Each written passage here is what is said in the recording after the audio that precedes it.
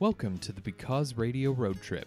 Today we're visiting the New Iceland Heritage Museum in Gimli, Manitoba. Let's go.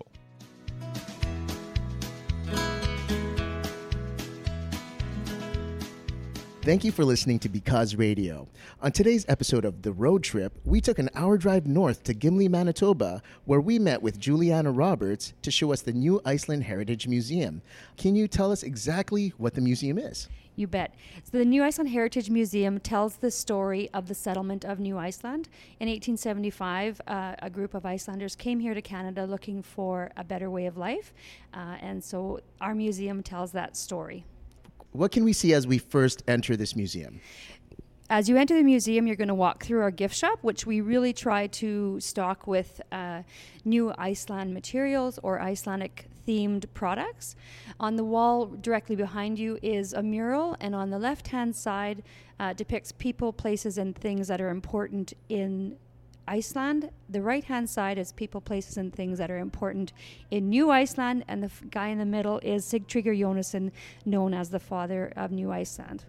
Sigtryggur Jónsson was in Iceland, and he brought a delegation here to North America looking for a place for the Icelanders to develop or to settle in a colony. So he brought the first group of Icelanders here. The Canadian government gave them this strip of land from Boundary Creek up through White Mud River, which was Riverton, and which included Hecla Island, which was called Big Island or Mickle in those days.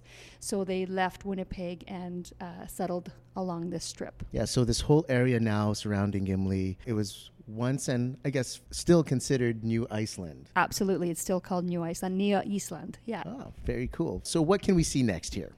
So the museum tells the story chronologically of the settlement of New Iceland, and it starts off with telling you what the conditions were like in Iceland and what helped to make the decision to immigrate to Canada. In the 1800s, there was a plague that hit the sheep, there was volcanic eruptions, there was large families living on farms, and there was no urbanization, so no cities for them to move to, so some of the families made the very difficult choice to immigrate to Canada and leave everything behind.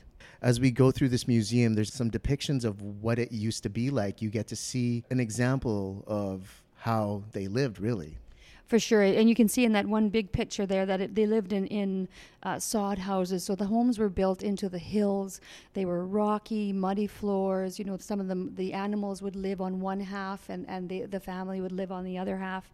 It was a tough time to live. Can't be easy arriving on October 21st to live in tents prior to a Manitoba winter coming on your doorstep.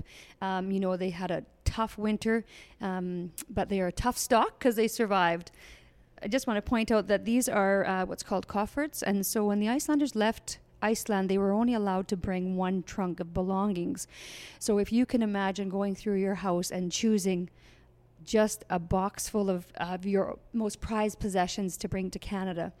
And the story goes as well is that often half of the trunk would be taken up by books because the literacy and reading is and was very strong for the Icelanders. They have the highest literacy rate in all the world. Wow. The next picture you see, it's a moving picture. That is, so it depicts the portrait by Arne Sigurdsson, who was a artist from the east side of the lake, and it's called The Landing. And it's a portrait that comes to life. So it's local residents reenacted what the landing at Willow Island would have been like back on October 21st, 1875. And what are we seeing now? So this part of the museum starts with what settlement would have been like in New Iceland. So this is a tent. This would have been a typical dwelling that they would have set up and lived in until they built log cabins when they arrived here. And again, there was a baby born the first night when they landed. Then we come to an open view of what a log cabin or a typical log cabin would have been in those days. They would have been very small, again, multiple families, but you can see that there's a lot of traditional items, a spinning wheel, a pannukokkur pan, a langspiel. There's lots of items that they would have brought with them that were important enough for them to bring to Canada. And behind you is a little model of a log cabin. Again, it depicts what a typical log cabin would have been, but you see the little extra table at the back. Mm-hmm. They made the log cabins with that little table to use for shearing sheep or different outdoor activities. The museum itself is very beautiful, but this would be hard without support. We are lucky enough to be counted as a Manitoba Signature Museum, so we do get some government funding, but we rely on fundraising and grants. So the West Shore Community Foundation has been extremely generous to our museum, and we're looking at one of the exhibits that was made possible by their funding, and it is a song for John Ramsey, and it pays tribute to an Indigenous fellow who there's no pictures of him, but the stories go that he was instrumental in helping the Icelanders when they first arrived at the White Mud River. He went to Winnipeg to bring the first doctor back to the colony when smallpox hit. And while he was gone to Winnipeg, he lost his wife and 2 children, 2 or 3 children. There's different stories. So even though he had that hardship, he still remained friends with the Icelanders, which is, above and beyond. It just shows the character of the man. So this exhibit, we commissioned singer-songwriter William Prince to write a song for John Ramsey. So we gave him a bunch of information, and he wrote a song on what he thought maybe John Ramsey would have been thinking or saying. So the exhibit itself is a highly interactive. It's got buttons that you can press, which will tell you the different parts of the story. If you press the buttons, it'll tell you the story chronologically.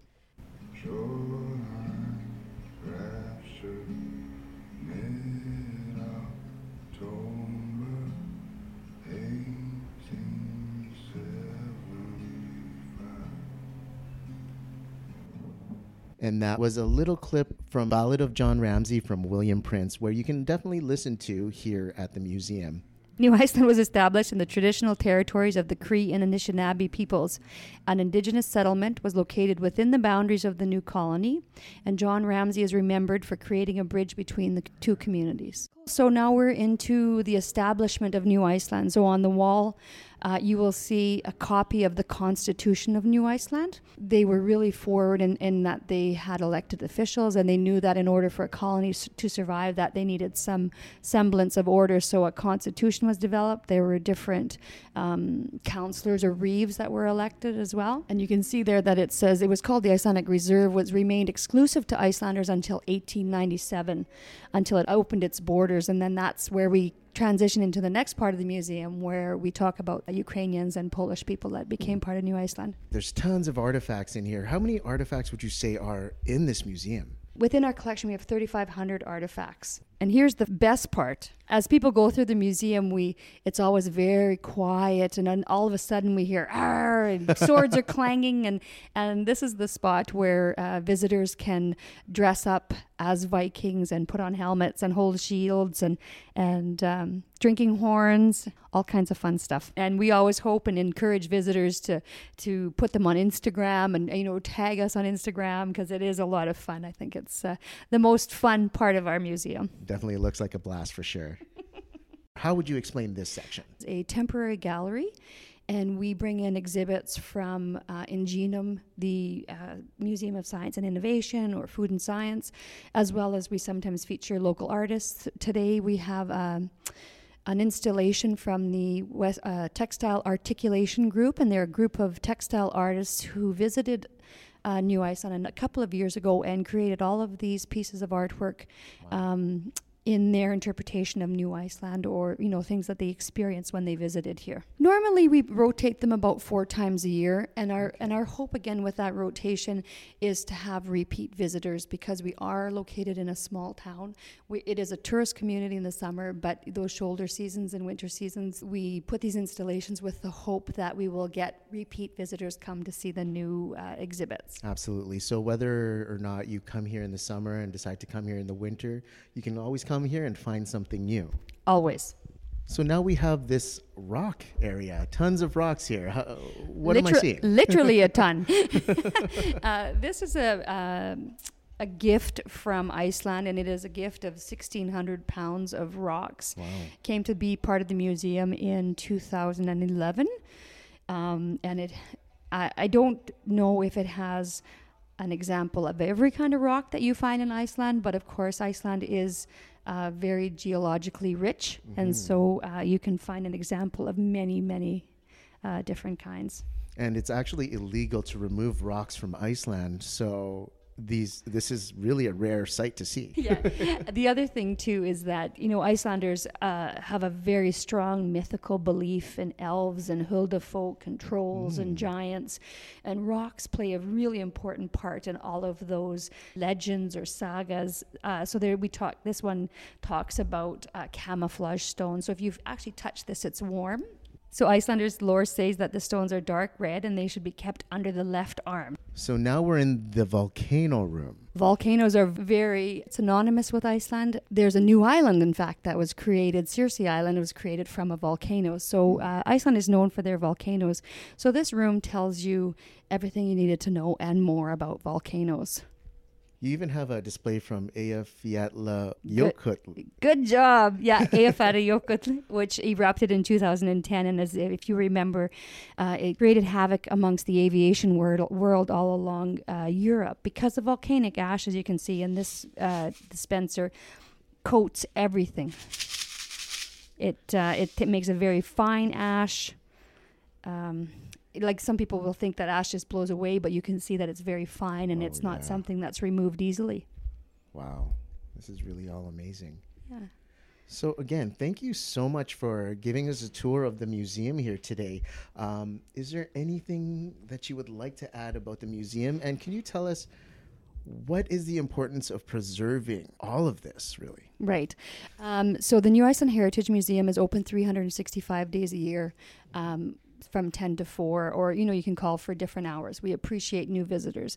It's important to remember the story because it's part of the history of Manitoba, and the history of Manitoba is part of the history of Canada. You know, it's also a part of Iceland's history, and the Icelanders really, the Icelanders love to come here because they are curious to know where their relatives went. And lots of the Icelandic people here in Manitoba head back to Iceland to see where their relatives come from. So we have a very reciprocal relationship. I think also that there was a surgence of tourism to Iceland within the last number of years, and there's been a whole new generation that has fallen in love with the stark beauty of Iceland. So I think that this is a great part of their history as well. So I think it's worth the visit to come.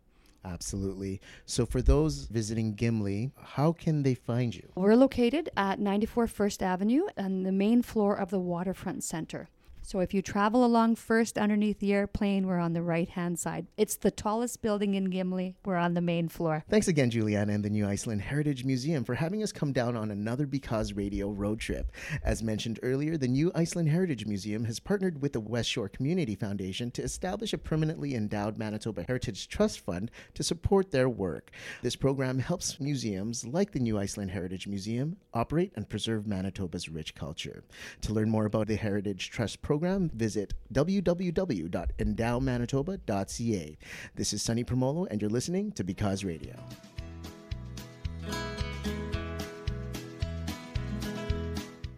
Thanks for joining us on the Because Radio road trip. We'll see you next week, same time, different place.